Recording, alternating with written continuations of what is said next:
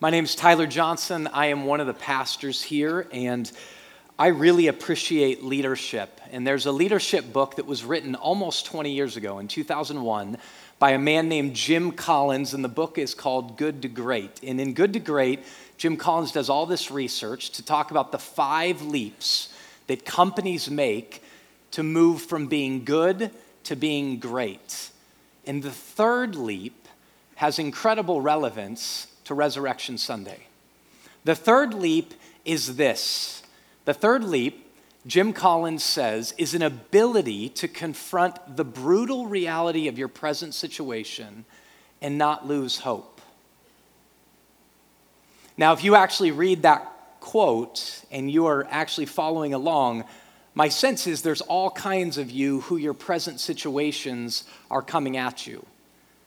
And most of you, in the midst of these present situations, or certainly a lot of you would say, there's a brutal reality to my present situation. But the key, Jim Collins says, for companies to move from being good to great is an ability to confront that brutal reality of our present situation and not lose hope. The key word is hope. Jim Collins actually got this quote from Admiral James Stockton. Admiral James Stockton was an 8-year prisoner of war in Vietnam. Now slow down for a minute and just think about that. That's a brutal reality. His present situation for 8 years was as a prisoner of war. Admiral James Stockton says that there were all kinds of other prisoners of war around him who ended up dying of a broken heart because fundamentally they were optimists. And he begins to contrast hope and optimism. This was a group of people who would say, we're going to be out by Christmas. They began to put their beliefs and their expectations in the changing of their circumstances. We're going to be out by Christmas. Christmas came and Christmas went, and they weren't out. We're going to be out by Easter. Easter came and Easter went, and they weren't out. We're going to be out by Thanksgiving. Thanksgiving came and Thanksgiving went, and they weren't out. We're going to be out by the next Christmas. The next Christmas came, and it went, and they were not out. Admiral Stockton says the problem with these people was that they were optimists. But he, in fact, had the ability to stare directly at his present situation, not stick his head in the sand and act like the present situation didn't exist, not put his fingers in his ears like Dumb and Dumber, la, la, la, not that, but actually to look at the brutal situation that he was in, look at it realistically, but face it because of hope. Optimism, in fact, doesn't let us do that, and yet optimism is around us all the time. Just this week, I had an email hit my inbox from Tim Ferriss. I don't know how many of you guys know who Tim Ferriss is, but Tim Ferriss was doing an interview. He's written this book, The 4-Hour Work Week, The 4-Hour Chef, and Tools of Titans and all of this. And he was doing this interview with a woman named Amanda Palmer, who's a musician and a playwright. And as he gets into her life, she makes this statement: I'm just so fundamentally optimistic. And I barrel forth in life with this attitude that everything is going to be absolutely fine and go my way. Everything is going to be absolutely fine and it's going to go my way. The power of positive thinking. The problem with that is, if you're a parent who has a child that turns out in ways that you didn't want them to turn out, they have an incurable condition, or that you're in a marriage that you never expected would be this hard and this dark, or you're now 50 years old and you've never gotten the job that you ultimately want, or you're 30 years old and now the reality of your dreams are never going to ultimately be seen and or accomplished. The reality that you put money away your entire life and yet in a moment it can be gone. And the situations could be worse and could be worse than that. Optimism doesn't do it. Admiral James Stockton said these people around him ended up dying with broken hearts. And the author of the Proverbs in chapter 13 says, a hope deferred makes the heart sick. An optimist's heart gets sick because they become brokenhearted when what they believe their circumstances would turn out like don't ultimately turn out like that. And so in the end, they hide or they run away or they stick their fingers in the ear. And this is the reality of so many men in midlife crises, so many crotchety old people in their old age, is life gave them the raw end of the stick. Fundamentally, they're disappointed because they were optimists. Optimist turns negative in that it can lead to a broken heart. Like the author of the Proverbs said, a heart deferred makes the heart sick. It can lead to a broken heart, and not just that, it can lead to a selfish heart. Voltaire was a philosopher who didn't like optimism and actually believed that so much of the church, Christians, were in fact just mere optimists. And so at the end of the day, he says, you know what you should do is just retire to a very nice place and cultivate your own garden. And this was a dig Voltaire was attacking at the biblical faith, because God, in fact, calls human beings to cultivate the earth, not just our own gardens. God calls us to have our eyes outward, to love our neighbors as ourselves. But a hope deferred, making the heart sick, leads to a broken heart and a selfish heart. It says, I'll just cultivate my own garden and I won't care about everybody else around me. And that's a tragedy, because God says in 1 Corinthians 13, this amazing chapter, he says at the end of the day, the three greatest things are faith, hope, and love.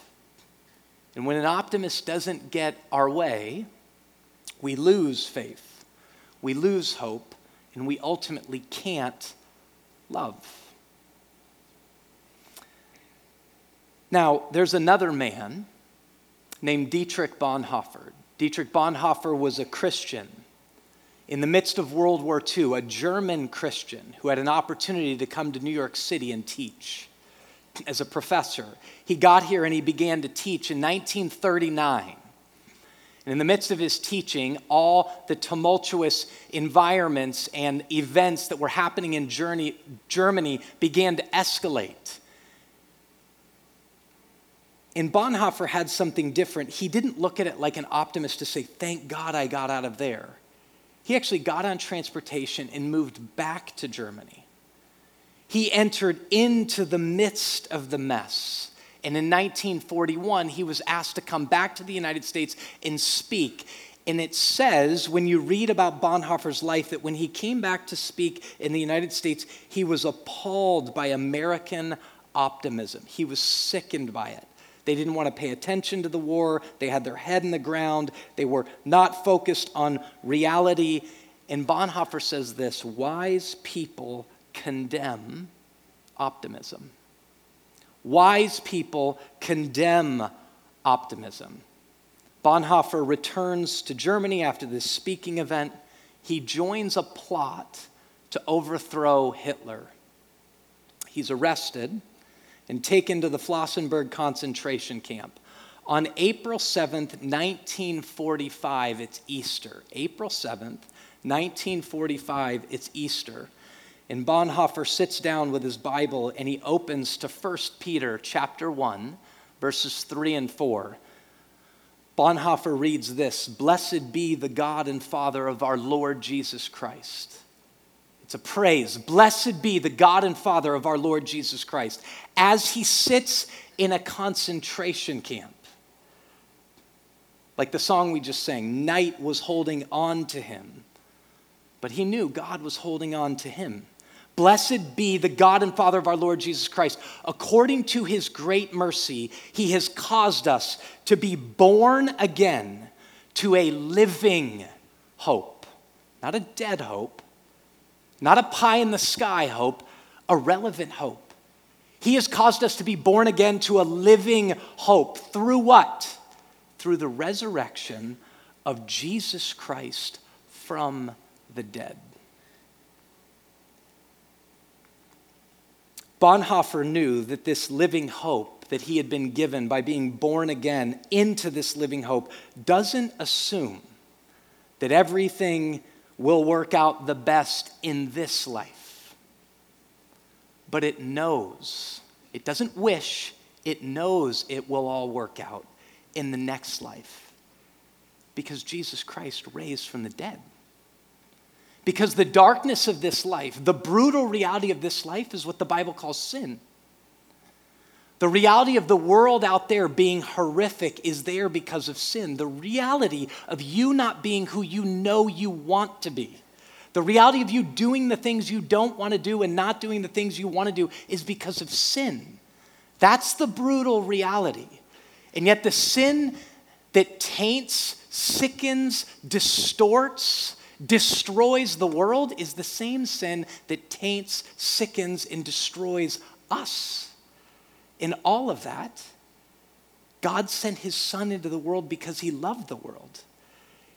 He put his sin on a criminal's cross to take upon himself all of the darkness, all of the sickness, all of the stain, all of the sin of the world, and he was crucified and dead.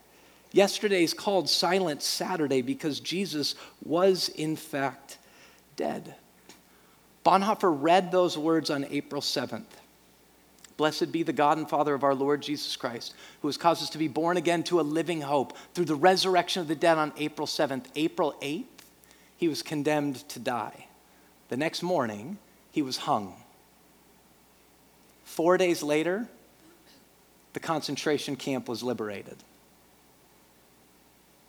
4 days later, and yet he died with a living hope. Jesus Christ, too, was hung on a cross. When he died, his disciples were like, this is not the way it was supposed to go. And so they go on to their life, just get busy again. And they begin to fish. I don't know if they were optimists, but I know when Jesus rose from the dead, something changed within them, and it has an ability to change within us as well. Because there's a reality of a living hope that allows us to stare at the brutal reality of our conditions, our suffering. And the Apostle Paul says specifically that this hope, when you have it, this living hope, enables you to not just look at your suffering, but to rejoice in your suffering. Romans 5:5. He says, but even more than this, we can rejoice in our sufferings because we know that suffering produces endurance.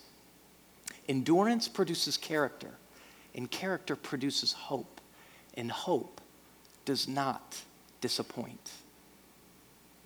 Now, let me ask you this question to everybody in this room, regardless of where you are on your journey of faith.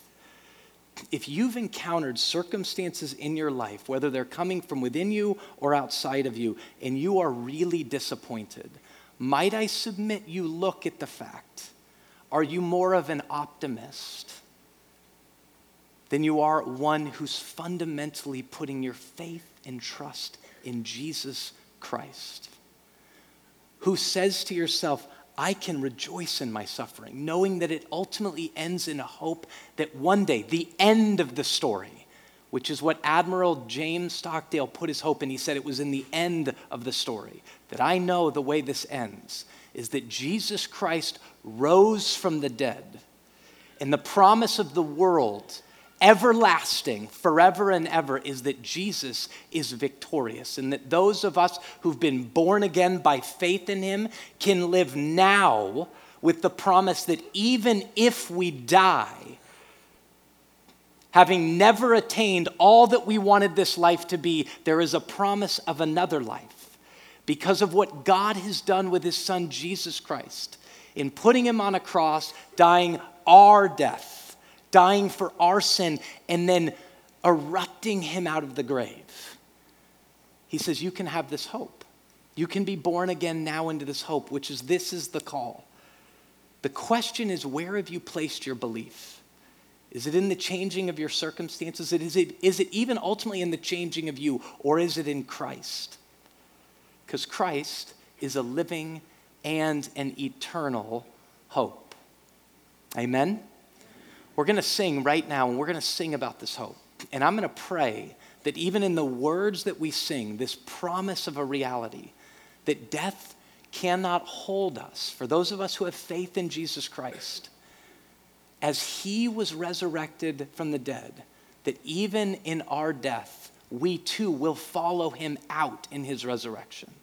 That there is a life on the other side of all of this. That even if all of this is dark to the very end, it doesn't end dark. It ends in the light of Christ. Let's stand. Father, we pray in the name of Jesus. God, I pray that the work you can do would be done now, even as we sing. I pray that this truth, the reality that the God of the world came into this world to be the light of the world, to take upon himself the darkness of the world, the darkness of our sin. God, I pray that that reality would stick on us. And God, we would see that the victory lies not in ourselves, not in our ability to change ourselves, not in our ability to change the world, but our hope rests in Jesus Christ and in him alone. And all of God's people said, amen.